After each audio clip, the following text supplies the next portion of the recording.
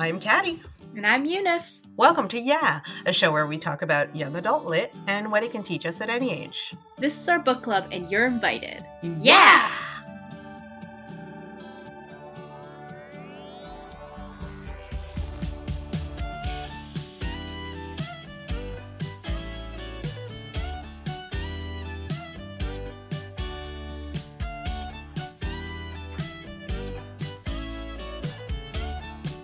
We'd like to take this time to acknowledge that the studio where we record is situated within the traditional and unsurrendered territories of the Kanien'kehá:ka First Nations. As settlers, it's important that we remember that the lands that we occupy are not our own, and that we engage in conversations that challenge the colonial mindset. We encourage you to take some time today, and every day, really, to reflect on your relationship with the land that you live on and the Indigenous communities of the area. So, Eunice. Hello. We are jumping in to what I think it looks like we're jumping into like summer reading, into some light, fun, interesting kind of something special kind of literature. And this week we read Legendborn by Tracy Deonn, not Dion Tracy, Tracy Deonn. I said that correctly. And so I'll read I don't want to spoil this story. So I'm going to base myself on the summary that's been provided for the book. So after her mother dies in an accident, 16-year-old Bree Matthew wants nothing to do with her family memories or childhood home. And then she enlists at a residential program for bright high schoolers at UNC Chapel Hill, which seems like the perfect escape, until she witnesses a magical attack on her very first night on campus. This is a story of demons and legends and folk history, I guess. Is that? Yeah, I think that works. Mm-hmm. There's also a love triangle, let's be honest. It gets a little mushy-gushy, and I like it. How did you feel about this story and this book, Eunice? Yeah, so this was a great book with like fantasy elements that are set in a world that we recognize. So like a world that's our own, or maybe alternate universe our own. So the magic that happens, it happens in the world that we know. It's a story that takes a lot from Arthurian legends, which I have to say that I'm not very familiar with. And so some of the terminology, some of the legend, a lot of the story was still very, like, the magic was very new to me, and it's definitely kind of falls into a trope of, like, the chosen one. That's definitely a recognizable trope in this one. You mentioned love triangle. It's a story about kind of subverting, like, what we know as, or what people think of legends and folklore being. I think while it didn't really do much to subvert like YA fantasy tropes, I think it did try to subvert like what we think of as canon for magic and legend. So yeah, I really liked the parts of the story that we're talking about, like the origins of magic, how magic is used by different populations, different demographics, and was very interested in what Deonn was trying to do with this story. I thought it got a little muddled with the type of world building she was trying to do. There was a lot of info dump, a lot of terms that maybe because I'm not familiar with the source material, it was hard for me to kind of get through. And so I think this was also a very long book, or I think it was a very long book. And so it was, for a while, it was slowly building the story, and then at like the last quarter of the book, I just felt like everything was happening. And so like maybe pacing wasn't it for me either. But I think like what made this book very special, or the story very special, was the way that magic was used and explained. Yeah, and there's definitely a lot of like decolonizing of magic happening in the story, and I thought that that was really interesting, and especially in it's set in the South, and I don't know the South as a very comfy, cozy Canadian. You hear about the South, but sort of living that reality and like the contemporary reality of a young adult that's still full of microaggressions and authority figures who suck and all of that. That was I thought that was really well inserted. I think I went into this book blind. I just jumped in, and the magical elements arrived very quickly for me.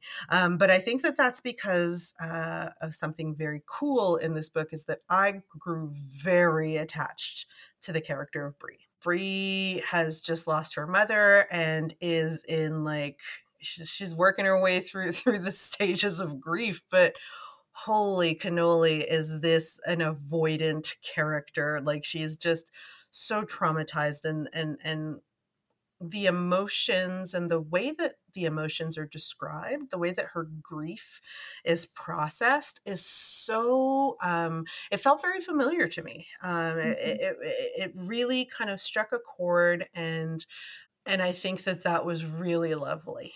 But it kind of shocked me a little bit. It was kind of like an ice bath when all of a sudden I was like super deep into like this very thoughtful, very very, very emotionally aware kind of character. And then all of a sudden you're like, what do you mean there's Merlins and hobgoblins and this and that? And it took me a minute to sort of readapt. I'm also not the most familiar with Arthurian legends. I mean, I've read some Marion Zimmer Bradley, although she's not cool anymore because apparently she was a horrible person. But I read a lot of her books, and I definitely, some of the stuff kind of came back to mind a little bit. But then there's also, the question of like, this is a Black character who enters the world of white magic, and white magic not in the sense of like white witches, but like white people magic. And that was really interesting because in the beginning, like I was,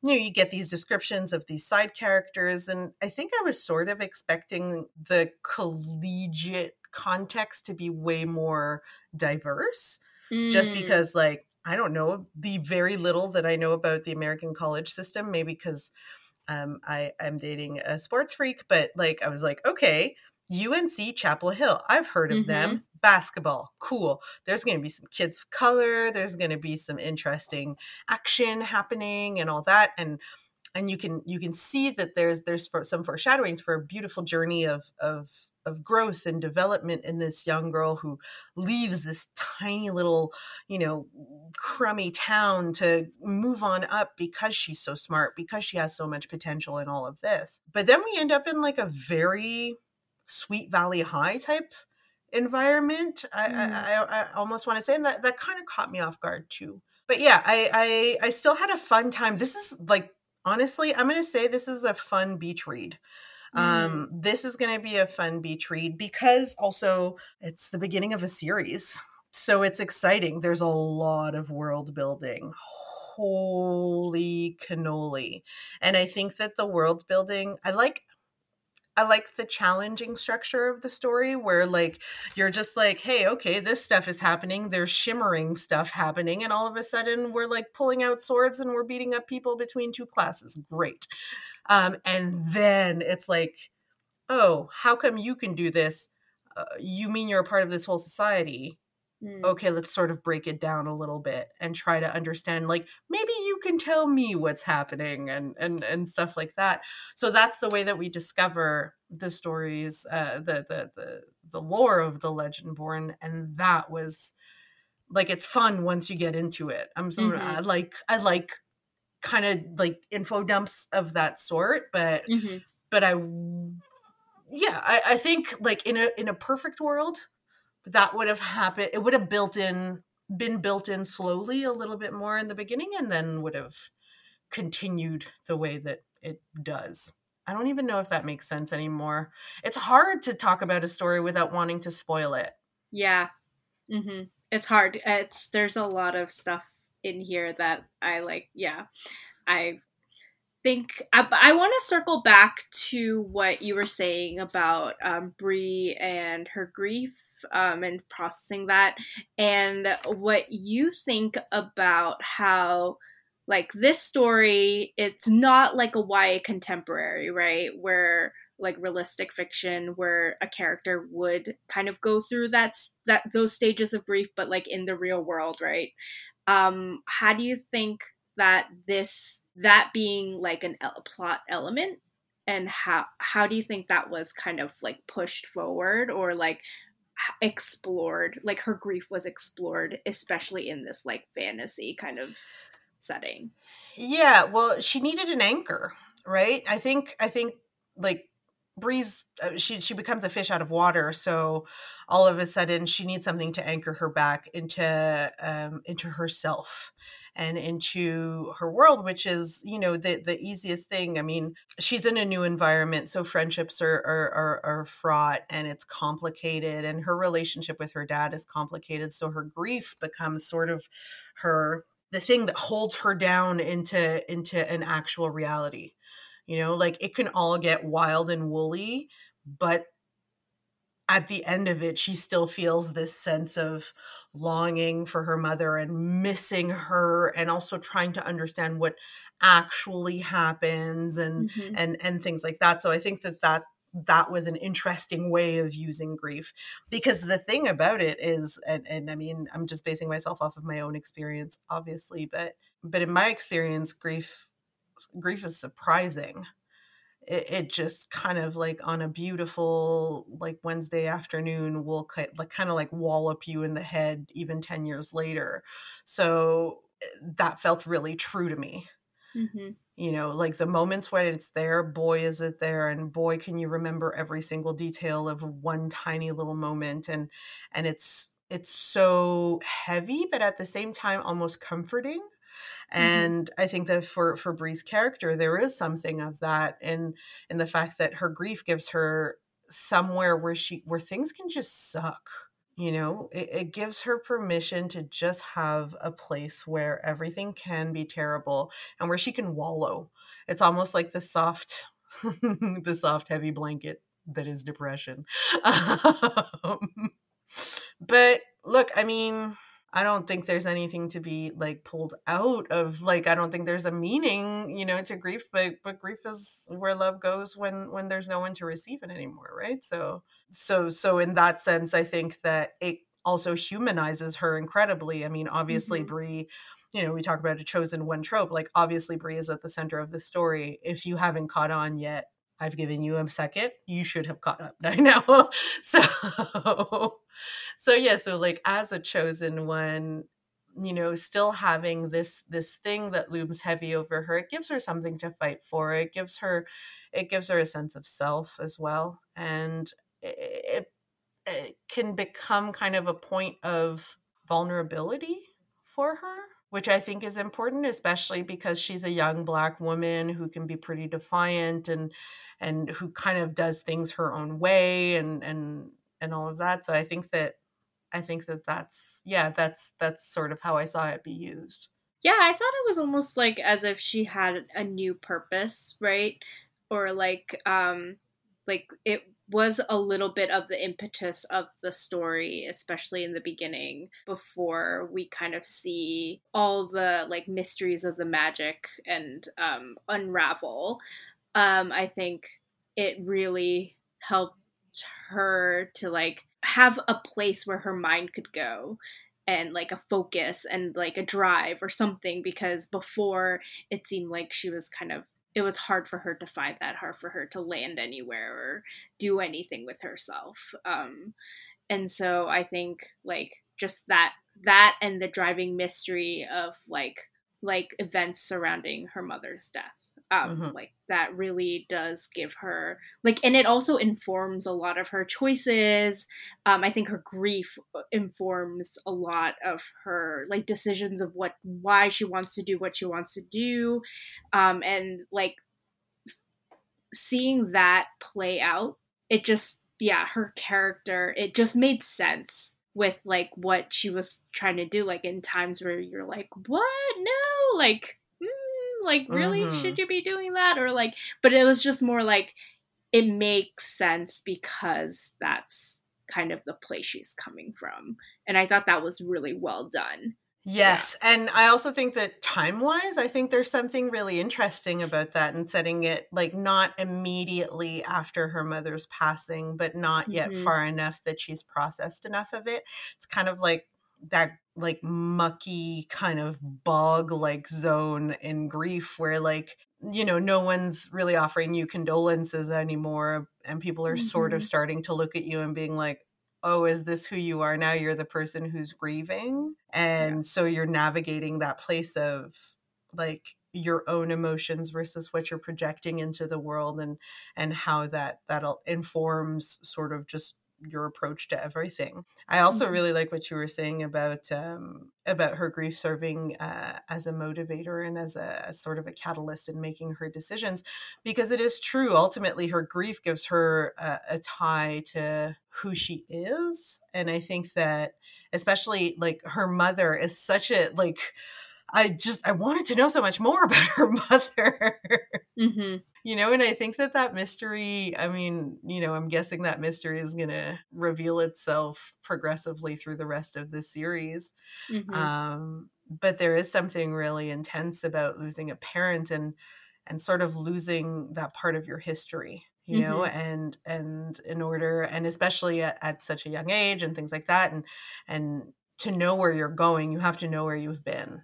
And Mm-hmm. that's a sentence that's been told to me so many times, Mm-hmm. and I used to hate it, and now I'm just like, oh yeah, damn it, it was true. Like you have to, you want to know, and you start becoming curious because we take our families for granted, me the first. But you forget to ask those questions, and you forget to ask for the details, and you don't necessarily like, I mean, I certainly don't live a mindful life, so like having those moments of to remember that it is important to sort of savor every moment that you have with folks, and to life is ephemeral and just like magic. I was really intrigued by the way that okay, so Brie has her relationship with her dad is mainly by text, and I thought that was a really fun addition to the story, just because like her dad is it's good dad representation in this story. Let's just put it Mm-hmm. that way, I think. And I think that this is obviously it's a natural shift as we lean into more like kind of more liberal books and things like that, but like this image of the caring father and the present father who prioritizes his family and Yeah. all of that.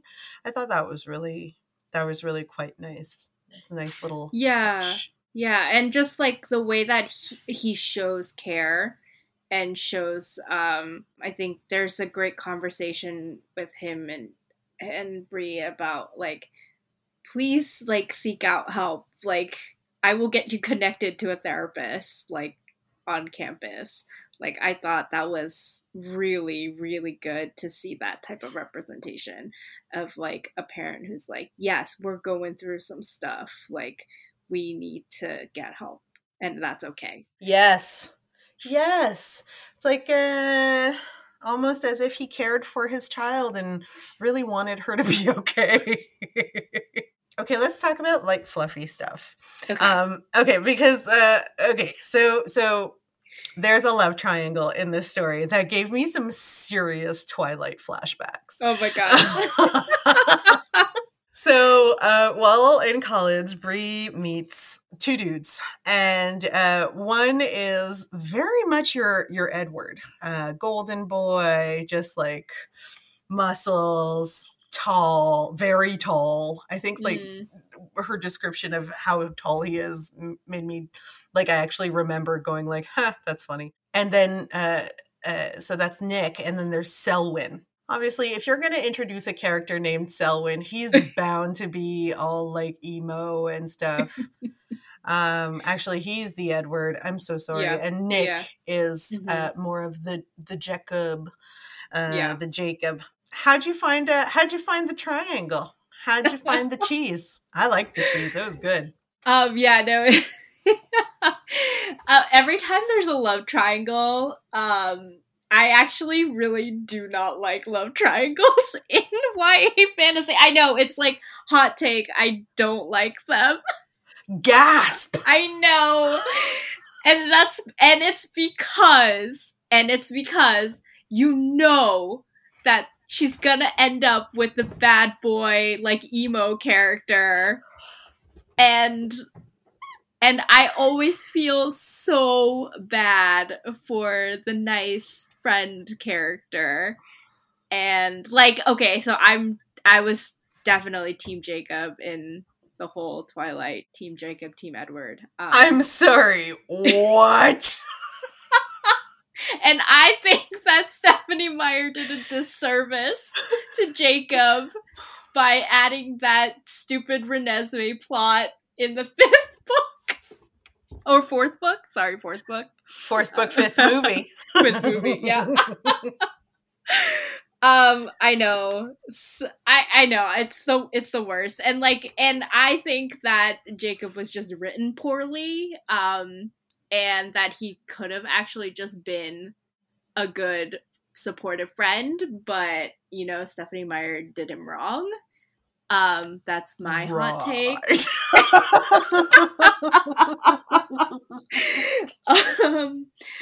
But mostly because I do just go for the cinnamon roll, and I knew this was going to be because I listened to your Twilight episode, and so I knew this was going to come up. But it's fine. I completely understand the appeal of a Selwyn. For sure. Like, I get it. I just never went through that. And I don't, That's wow. Eunice, did you have like a healthy attachment system growing up? Like, I think this might be what happens. That's amazing. I get it. I completely understand it in my brains, but in my heart of hearts, I'm like flipping tables right now. I know. Yeah, I think Selwyn, I fell for Selwyn the second they described him as having golden eyes. I was like, there's my Team Edward. Let's go. We got this. This. And I think I just pictured Nick as a Labrador for most of the book. He's just like a big puppy dog. Yeah. Yeah. And I think that's the appeal for me, Interesting. Eunice likes puppy dogs. I, on the other hand, I think I'm going to describe Selwyn as like, what is a long, lanky animal that like is kind of unassuming, but is pretty badass, Oh. That. Whatever creature that may be. Like, probably, like, he's probably like some kind of like ape, in all honesty, like one of the smaller apes, not the massive ones, like a smaller ape, with extra, like an orangutan with extra long arms, and like they're super adorable and cute and stuff, but like don't mess with an orangutan, they will mess you up. This might be the worst analogy I've ever come up with in my life. Orangutans just seem kind of silly to me. Yeah, but they scared me in when I was a little girl and I watched The Jungle Book. I was terrified. Terrified.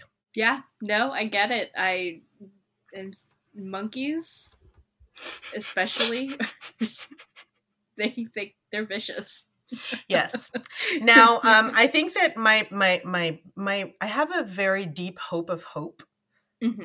Hope of hopes, I guess. And that would be a Nick and Selwyn relationship. I think I would like it if we could close the circle. This book is not afraid of touching on queer characters and stuff like that. And I think there's some really good representation throughout it. But like, I'd be into the boys hooking up. Mm-hmm. It'd be pretty hot. Mm-hmm. Mm-hmm. I don't think that's out of the realm of possibility. I to know. be honest. You know what I'm saying? Like, I think that could be a thing that happens. I don't know if that's the direction we're going here, but yeah. And this is where it gets really hard because we can't speculate too much without going too deep into spoiler territory.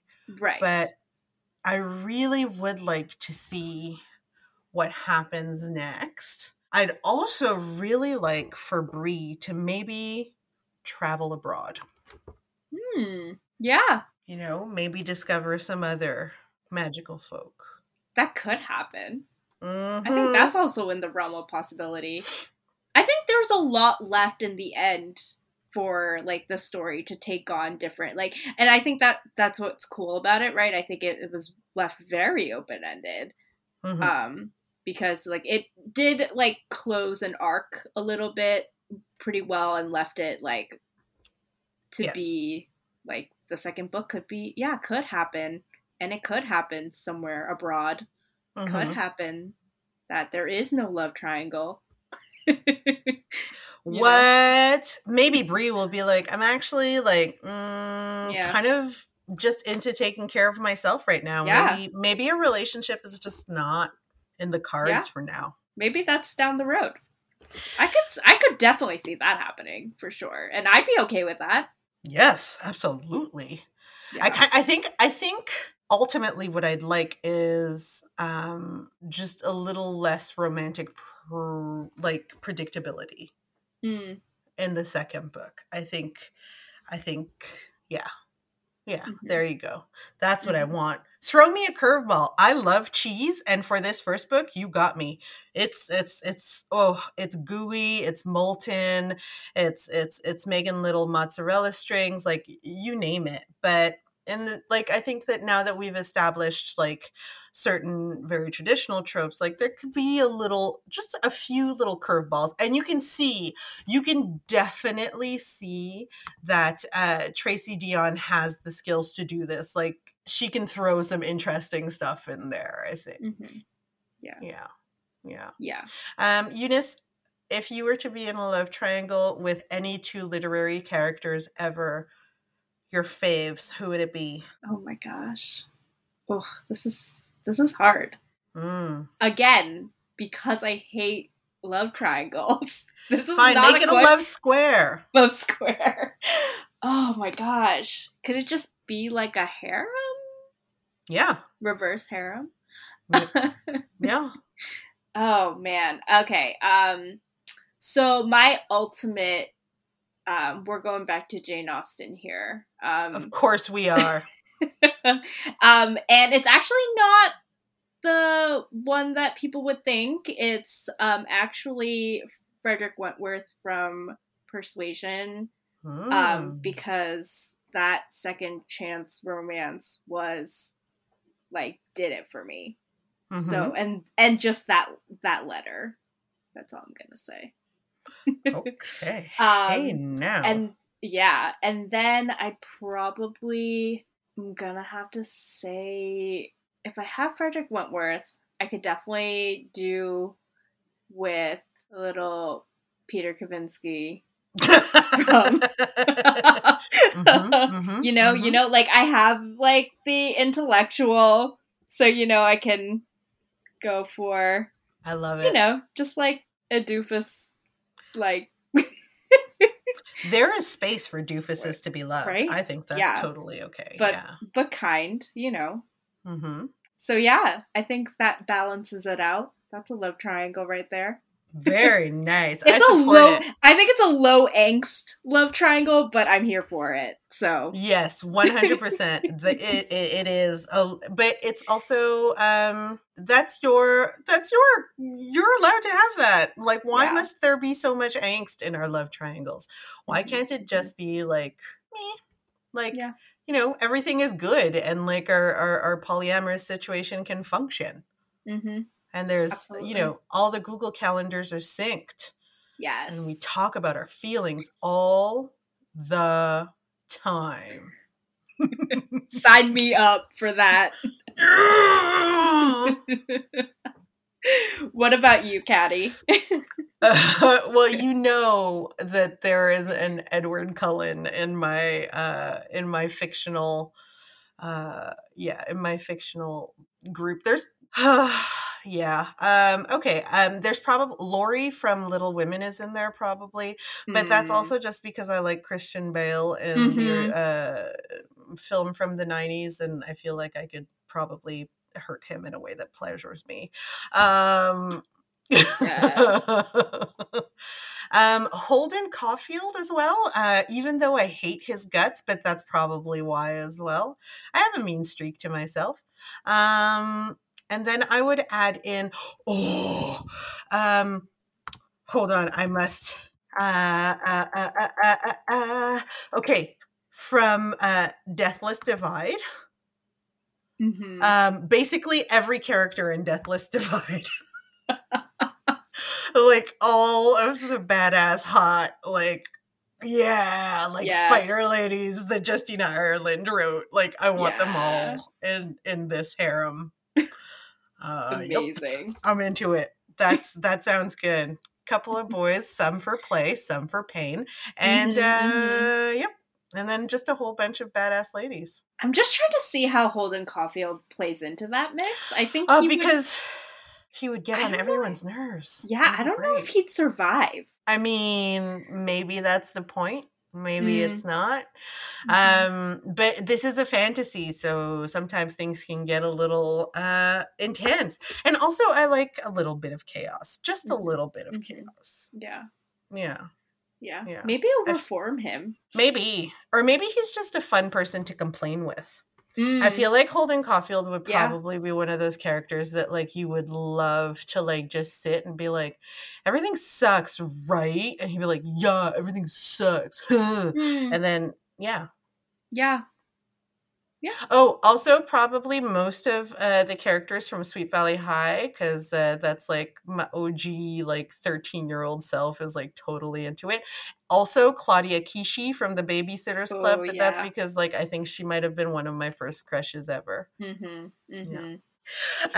Before we wrap it up, let's talk a little bit about the world of magic, because I think that this was sort of an interesting way of bringing in magic. Like, I don't want to call it magical realism just because I want to make sure that that belongs to sort of the Latin authors that it belongs to.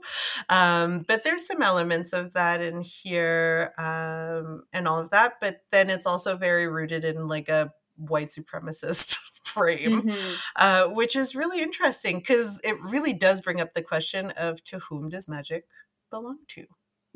When you say, like, there's definitely colonization of magic, I think that's, like, the perfect term to use. And it's just an interesting way that, like, the way that colonizers, like, kind of deal with anything and just, like, transferring that onto magic, I think it just made so much sense. I was like, of course this is what they would do with magic. Of course this is how they would interact with creatures or like with like power, right? Like, of course, like that makes complete sense. And I just thought that was so I don't know, like it shouldn't have been mind-blowing, but like it was, like, to see it on the page and to see, like, especially as somebody who's read so much YA fantasy, and just thinking about, like, why is it that certain things are framed using certain language, using certain, like, and, like, everything from the, like, secret societies to way the magic is passed down to the way that magic is used to keep certain people in power, right? Like, everything about that and what it is used to do, right? Even like the purpose of magic, of these secret societies, and of why there is magic and why there is this type of power. Like, even down to that, like, down to the lore, it's all just like, of course, like, that's the world that they're building, right? So it just, it's very interesting to see how like the explanation of magic was used in this book to kind of shed a light on like what it means to live in a society where it's like white supremacy, like where there is white supremacy and where that's like the dominant force. Exactly. It's the winner gets to make the rules. And like, I don't know about you, but like, I remember as a child, sort of those moments where you discover magic and you discover the mythology around it and all that. And it was intriguing to talk to my mom and sort of be like, hey, what are like the mythological magical figures in like Fulani culture? And my mom was like, I don't actually know. And like, and then we started digging around and we were like, man, we were colonized. We don't know our own mythology anymore. Like there's certain things that have been passed down orally and through oral tradition, but the truth is that like I know my mom went to school and my dad too, and they learned my ancestors the French, and they were like, this doesn't track, but whatever. So and obviously in Quebec and Canada, we definitely did not talk about any of this. So there is something interesting in starting to think about those things and sort of the way it opens our eyes, and maybe it'll lead to some reclaiming of magic also. Yeah, definitely. Yeah, and even if you think about like which like mythologies are taught or with which stories are retold, even like adapted and retold, I think that is very apparent in literature, right? In even in YA, or it's like it's just like which legends are told and retold again, and how they're done using certain narratives, right? And that's definitely something that's really worth looking into, right? And subverting and retelling using a different lens, or I think that's very important in because it's such a big part. It really does kind of seep into the way we see the world, right? Like that's what like mythology and folklore and lore are, right? It's a way that what we use to explain what we know exists in the world, right? And so like just the whole point of that and the inherent like power that's exists, right? Or the power dynamic that exists, even that needs that subverting and that reclaiming. Yeah, for sure. Are there any legends or stories from mythology that you love or that have stuck with you?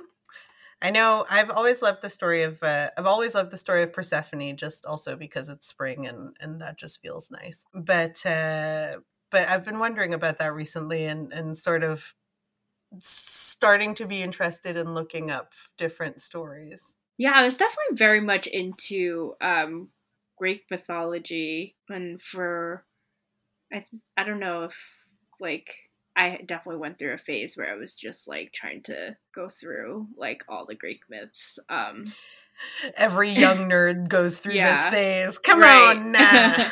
Yeah. I do also really like the Persephone story. And I think that one has actually a lot of different like retellings, and I know like I'm a romance reader and there's a lot of like retellings, like dark romance, like using that trope of like underworld and like Persephone comes in and like, so I think that like when we're talking about retellings and using like these like stories that are very familiar but then like bringing new elements into it, I think that's a really great like tool that authors have to use to kind of subvert things, right? And that's like a great tool that's available. Yes. for anyone to do, because like it is a story that, you know, that has been passed down, has history, but also has like, you can give it new life, you know? Mm-hmm. And so, yeah. Yeah, and I think that there's something about like, I've been watching recently the TV show Yasuke, which is about the first black samurai, and it's very good. I highly recommend that folks check it out because also like yay Asian and black collaborations. Like that makes me really happy. But that kind of blew my mind, and I was like, ooh! I went on a little deep dive to see like, was there really a black samurai? And yes, there was. And that kind of blew me away. And then I think just adding it through the medium of through anime, like obviously there's immediate magic that's added in, and it's so fun. So maybe I'll adapt that as one of my new favorite myths. Mm-hmm. Is there anything else that you wanted to check in about this book? Any final thoughts? No, I think we covered it. Yeah, I think this is a fun book. Check it out. Oh, don't be afraid of all the Welsh magical terms. You can Google them or not. I honestly will admit I did not. I pretended to pronounce them in my head once or twice, and then I was like, okay, I'm just going to skip these over or give them fake names. But it goes great, and you're fine even without it. Yeah. Alrighty then. Thanks for listening to Yeah. If you want to leave feedback, suggest a book for us to read, or if you just want to say hi, send us an email at theyapodcast@gmail.com. Follow us on Twitter at YaPodcast and individually. Oh, I'm at Caddy_D. And I'm at The Unicorn Reads a Book on Instagram, and that's unicorn with an E. If you like our show and want to help us make it even better, consider supporting us on Patreon. You can get all kinds of great perks, including early access to bonus content, shoutouts, guest appearances, and more. Head to patreon.com/YaPodcast to donate.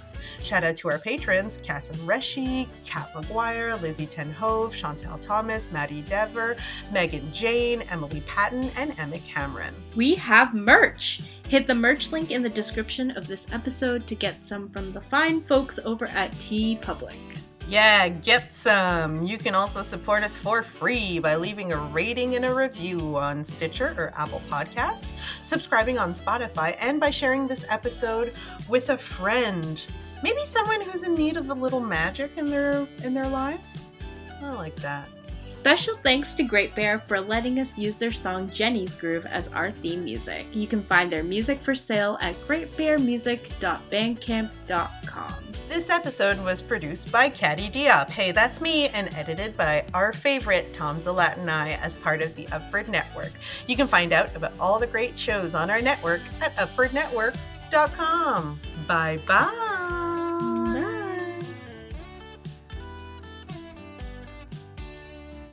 I'm Tom Zalatni, host and producer of the No Bad Food Podcast, a show about great food and the people who love to make and eat it. Our mandate is simple: to explore, taste, and learn about food in ways that celebrate all the things that make it great. After all, there's no such thing as bad food. You can find us wherever you get your podcasts or right here on the Upford Network. Hi, I'm Anthony Giorgio, host and producer of Queer Teen Podcast.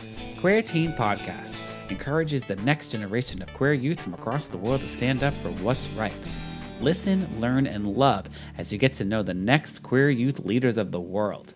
Queer Teen Podcast celebrates, elevates, and narrates how the LGBTQ+ community uses our voices to tell our stories.